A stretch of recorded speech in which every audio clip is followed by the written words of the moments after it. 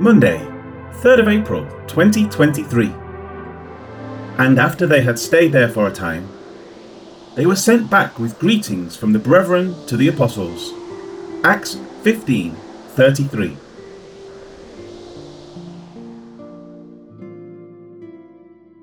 The previous verse said that Judas and Silas encouraged and strengthened the brethren at Antioch. With that, it now says of them, and after they had stayed there for a time. No specific time is stated, but it was long enough to accomplish whatever goals were intended to be met, but not recorded in Luke's narrative. The main goal, that of encouraging and strengthening, was certainly fully met. Confidence in the teachings of Barnabas and Paul would have been realised and even bolstered, and anyone who was found to be harming the congregation would have been weeded out and expelled. With the time for their return having arrived, it next says that they were sent back with greetings. Rather, the Greek reads, they were sent away with peace. It is a Hebraism signifying a blessing for peace to be upon them.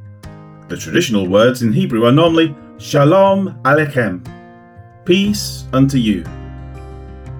Some form of blessing such as this would have been pronounced over them as they were sent from the brethren to the apostles. Here, some manuscripts state, to those who had sent them. The meaning is basically unchanged.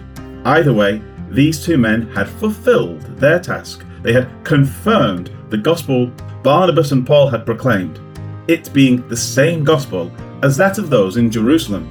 They had refuted the falsities of the Judaizers, and they had encouraged and strengthened the church at Antioch. Life application. It is hard to imagine how people can continue to teach such heretical ideas as that of the Judaizers, meaning adherence to the law of Moses, or those of hyperdispensationalists, meaning the teaching that there are two gospels, one for the Jews and one for the Gentiles, after going through this account in Acts. But they are out there, ready to destroy the faith of congregations and bring them into the bondage of heresy. Variations of these heresies abound as well, so be sure to read your Bible, study proper theology, and apply right doctrine to your walk before the Lord. Don't be duped by those with pious-sounding arguments about how holy they are because of what they do. Rather, remember that you are made holy because of what Jesus has done.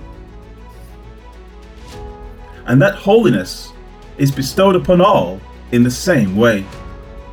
It is through faith in the finished, final, and forever work of Jesus Christ.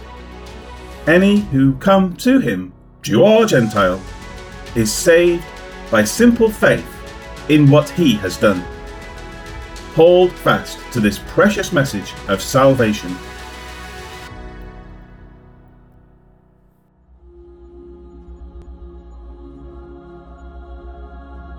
Lord God, thank you for the simple gospel that saves.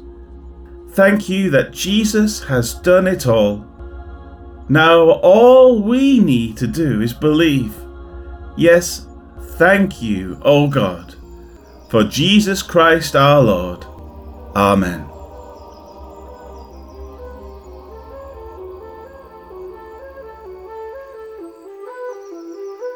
After some time, Judas and Silas were sent off in peace by the believers. They went back to those who had sent them. Acts 15, verse 33.